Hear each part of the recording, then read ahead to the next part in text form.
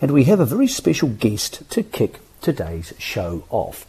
New South Wales has a proud harness racing history, and in recent years that has been embellished around the world by people like the Trittons, but even more so by Luke, Andy and now Todd McCarthy. 8 days ago, Todd McCarthy went to the Meadowlands outside New York in New Jersey and won the biggest trotting race in the world. It's called the Hambletonian. It's for 3-year-old trotters. I know that sounds weird, but it's a huge deal. And he won it with the biggest outsider in the history of the race, Cool Papa Bell. Winning the Hambletonian for American harness racing fans is like winning the Everest for galloping fans in New South Wales or right around Australia. Todd is on the line to talk to us now. Todd, good evening for you up there in the States, and a belated congratulations from all of your racing fans and the harness racing community down here in New South Wales. Hi, Mick. Thank you very much, and thanks for having me on. Mate, how big's the Hambletonian? Because people, as you know, back home would be thinking, how is a 3-year-old trotting race the biggest race in the US? But it is, and Hambo Day is pretty darn big. No, it's a pretty big day here, and it's certainly well respected and glorified, and it's one of the most prestigious races in harness racing. So it come at a bit of a surprise, but nevertheless, it was a huge thrill. You've been in great form. We'll talk about your US career shortly, but more about Cool Papa Bell. How did you end up on the horse? And going into the Hambo final was one of the biggest outsiders of all time. What sort of chance did you give yourself? You know, I'd had a pretty good relationship with Jim Campbell, the trainer of this horse, for a while, and he's been great and given me a few opportunities to drive some of these horses since arriving in the US, and it was simply a matter of, I had a couple in the elims there, and things didn't work out for them, and, Jim seen me on the night, and he said, you get one through, and Brian qualified Joviality and Cool Papa Bell as well, and he was going with Joviality in that race, and Jim come and see me and he said, would you be happy to go with this guy in the final? And I said absolutely. So I was fortunate enough to be on Jim's mind at that stage to pick up the drive, and the rest is history. It just happened to work out. So Todd, give us the time frame here. How long before the Hambletonian was run did you know you had to drive? He seen me on the night of the eliminations a week out, and he asked if I'd be interested in going with the horse. And I said absolutely, I'd be privileged to, So it was just a thrill for me to have a drive in the Hambletonian. It was my first time being in that race, and it was, like I said, a little unexpected, but unbelievable the way that it worked out for us. While there isn't the same level of media coverage for trotting in the US as maybe, for example, galloping in Australia, how was the build-up, and were you nervous before the race? Because obviously you've driven in Inter-Dominion finals and Miracle Miles and other huge races. What was that build-up like and the day of the race? Probably like the that week leading up to it, once word got out that I had a drive in it. There was a couple of things. There was, a little bit of interest in it, the fact that it was my first go in it, things like that. But overall, I think the horse being a long shot, we kind of got to fly under the radar a little bit, which suits me perfectly. I'm happy to do that, and leading up to the day, we were the underdog, so the spotlight wasn't on us at all. Talk us through the race and talk us through the moment you hit the line in the Hambo. So early on, obviously you always want to leave your options open and figure out where we can be there. If I could have got into that moving flow on the outside, that would have been nice, but there was a couple left outside me that were pretty adamant that they wanted to be in the flow, and I, at that point I wasn't too worried where I was going to end up. I was going to be 5 rail at that point, and there was one in front of me made a break just before the half, and then the one ahead of it made its way out into the flow. And by then I was, in my opinion, at that stage of the race, going into the last turn, I was following the two best horses in the race, and I kind of thought to myself, this has worked out perfectly here. We're going to get a check, which was going to be huge for us. And as it worked out, the horse was just so good on the day, and we had a little bit of luck there. We were able to shake loose at the top of the stretch, and when I showed him daylight there, he wanted to go one way, and that was forward. So that was pretty exciting. It was probably only halfway down the stretch that I knew that we had a serious shot of winning it, and full credit to Jim and the job that he done with the horse and preparing him for the day. He was just so sharp and spot on. Like I say, he just wanted to go one way, and that was forward. What about after the race, Todd? Hambo Day is an awfully long day. There's a lot of races. Did you have more drives and therefore you couldn't celebrate instantly? And talk to us about being a driver from the other side of the world, because I'm sure you had plenty of people texting or WhatsApping or Mum and Dad and Luke trying to call from down under to wish you congratulations. So there must have been a lot going on in the hours after the Hambo. Oh, it was, and the seconds and minutes, immediately after hitting the line there were one, shocking and a little bit emotional too, So as I turned the horse over in the backstretch to go back to the winner's circle, he jumped out of his bike and come over and give me a big hug. He was proud big brother at that stage, and so that was pretty special for me, and jogging back to the winner's circle, I was still just couldn't believe it, the way that the trip worked out and the way things went. So no, it was certainly special. We got to celebrate briefly in the winner's circle with some of the connections and Jim himself there, but we were in the following race, and then straight after that we were on a plane on our way to Kentucky for the next day. All right, you mentioned Andy. For those who don't follow the harness racing, Andy is your older brother, Andy McCarthy, and of course your other brother is Luke McCarthy, who's the leading driver at Menangle and has been since they built the place. What do you think has helped you boys become such good drivers? Because obviously all three of you have won $1 million races. You've also this year won the Pepsi North American Cup with Pebble Beach. Andy's enormously established up there, and your father John, of course, has won Miracle Miles. So what's the quality or what's the skill set you have worked on to become good drivers?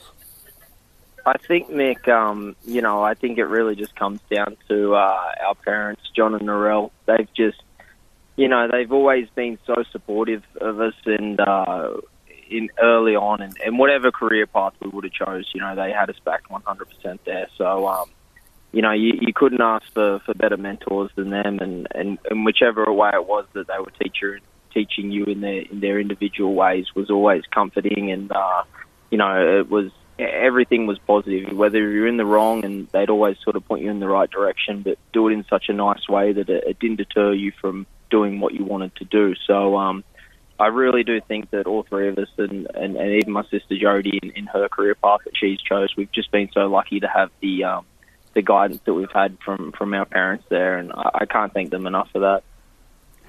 Do you think, Todd, your moving to the States and driving at the Meadowlands, which is incredibly like Menangle, has been aided by the fact that you did cut your teeth driving at Menangle, and therefore mile racing up on the speed and tight lines has been part of your career?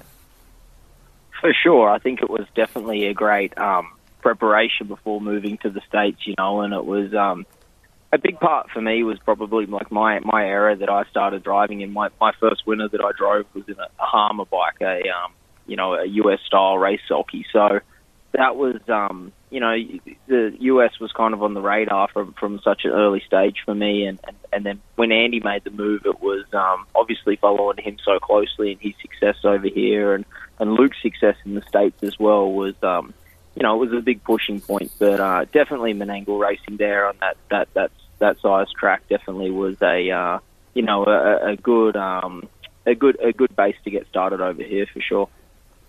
When you were driving here a couple of years ago, I presumed you drove about 3 times a week: Tuesday Menangle, Penrith Thursday, back to Menangle on Tuesday, and maybe the occasional Bathurst trip.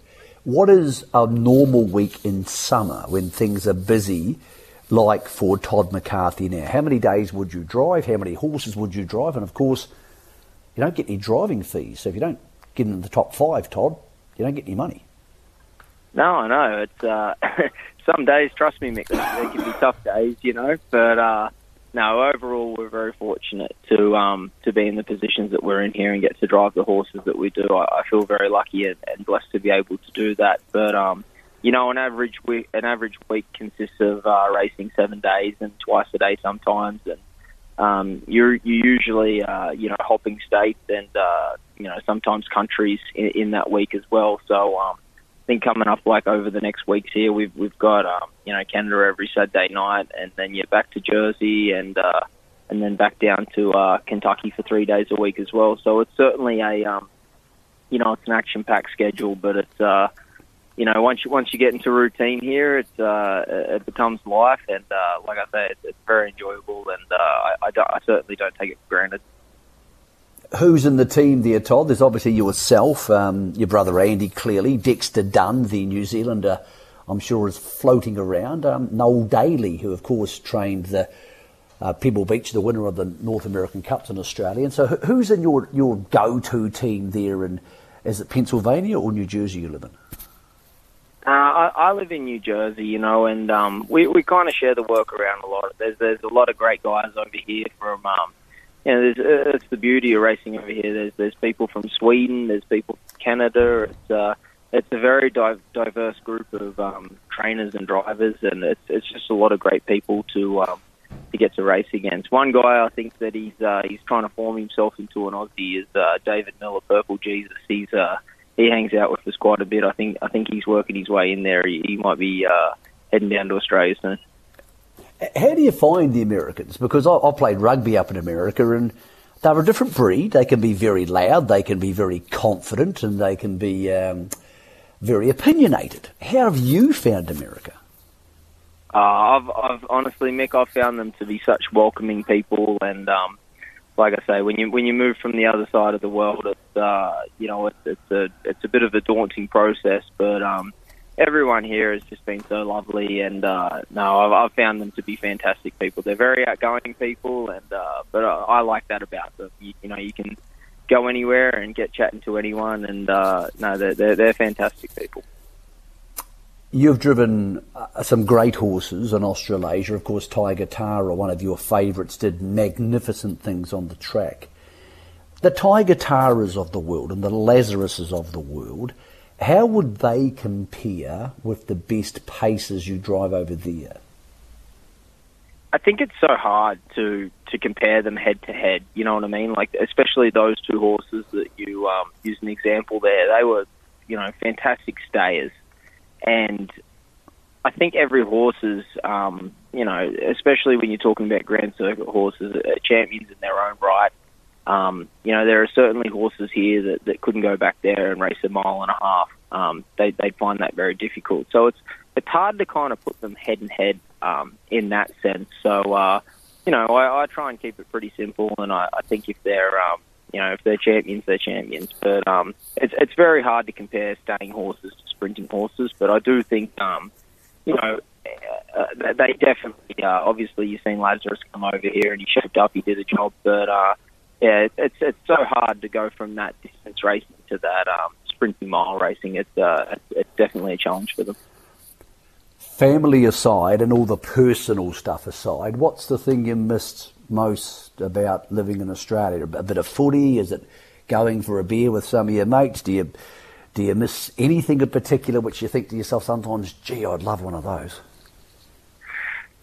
Probably the weather the most, especially once it starts to cool off here, it really cools off. I always thought Sydney got pretty cold, but once you have a winter in New Jersey, you realise what cold is. So that's probably one thing for me I found the hardest to adjust. I grew up in Queensland, and it was it was pretty much hot and hotter up there. So coming over here and going back to some cold weather, it's certainly been an adjustment for me.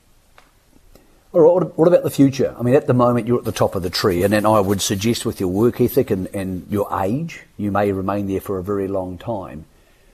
As much as you can tell, Todd, do you see yourself coming back to Australia, for example, for a month or two in the summer like you did last year and driving a bit more? Or do you ever see yourself living in Australia again? Not at this stage. I think, I definitely don't rule out living in Australia again. But, America right now is home for me. And, I'm fortunate enough to be in a spot where I can stay here for a while now. And, it's been great to me at the moment. And I really enjoy living here. So, no immediate plans to change anything soon. And, fingers crossed things just keep rolling on a little bit the way they are, and keep making a living out of it over here, and we'll keep having a bit of fun. On the subject of fun, is Todd McCarthy, well, I haven't spoken to you for a while, mate. Are you an engaged man now? Are there children in the life? The people, I'm sure, want to know what you're getting up to. Has there been any movement since you moved to the US? I think that's a chat for a beer, Mick. We'll leave that one for that time. I thought that might be the answer, Todd. Mate, congratulations from all the New South Wales racing community, not just the harness racing, but the hounds and the gallops. It's so hard to get to the top of the tree offshore, and we know the joy. I spoke to Dexter on the show a few weeks ago about the joy he gets watching James McDonald accomplish the same thing at Royal Ascot. So to have that in reverse for you boys is great, mate. Thank you for joining us on Sky Sports Radio, and, mate, we're looking forward to seeing you kicking home many more winners over there in the US and up in Canada. No, awesome. Thanks very much, Mick, and hello to everybody back there. G'day to all my friends. I miss everyone very much, so looking forward to catching up soon.